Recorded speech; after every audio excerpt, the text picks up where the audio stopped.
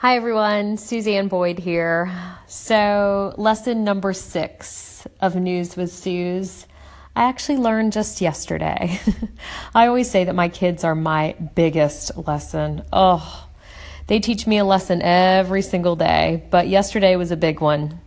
So my kids are in summer camp this summer. My son's almost 8 and he loves summer camp, just loves playing in all the sports. And my daughter is almost 12, so she's almost getting a little too old for summer camp. So she's constantly begging me to come pick her up early. Well, it's not close to go pick them up. They're about 20 minutes away from my house to go pick them up. And I have a little downtime between the time that I get off of work and I have to go pick them up. So a lot of times it's, I get errands done. I just have, a little bit of time to myself. But yesterday my daughter begged me to come pick her up. So of course I went out to camp yesterday. And before I picked them up, I said, listen, just so you know, mommy has errands to run and I have things to do. So I don't want any complaining about, what I have to get done. Well, I should have known better, but I didn't. I decided to go pick them up early. And then, I was basically running errands for them. They were hungry at that point. So then I had to go and get them food. And, then they wanted to know what we were doing. And, I had stuff to get done. So I really didn't have time to really play with them or do stuff with them. So I said, they're just going to have to entertain themselves. Well, at the end of the day, I felt completely worn out, like I hadn't gotten the stuff done that I wanted to do. I was really grumpy and moody and kind of a bee. Not kind of, I was a bee.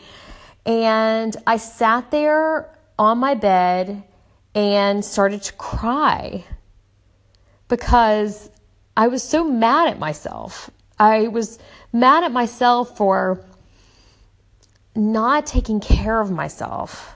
And I do that so often.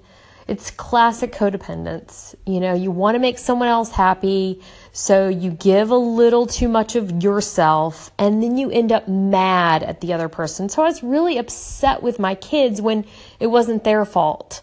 It was really my fault for not saying no, for not taking care of myself, for not protecting my schedule. Because I have a crazy schedule. I don't get enough sleep. I don't have enough time for myself. So it was a wake-up call for me yesterday that I have to learn to say no.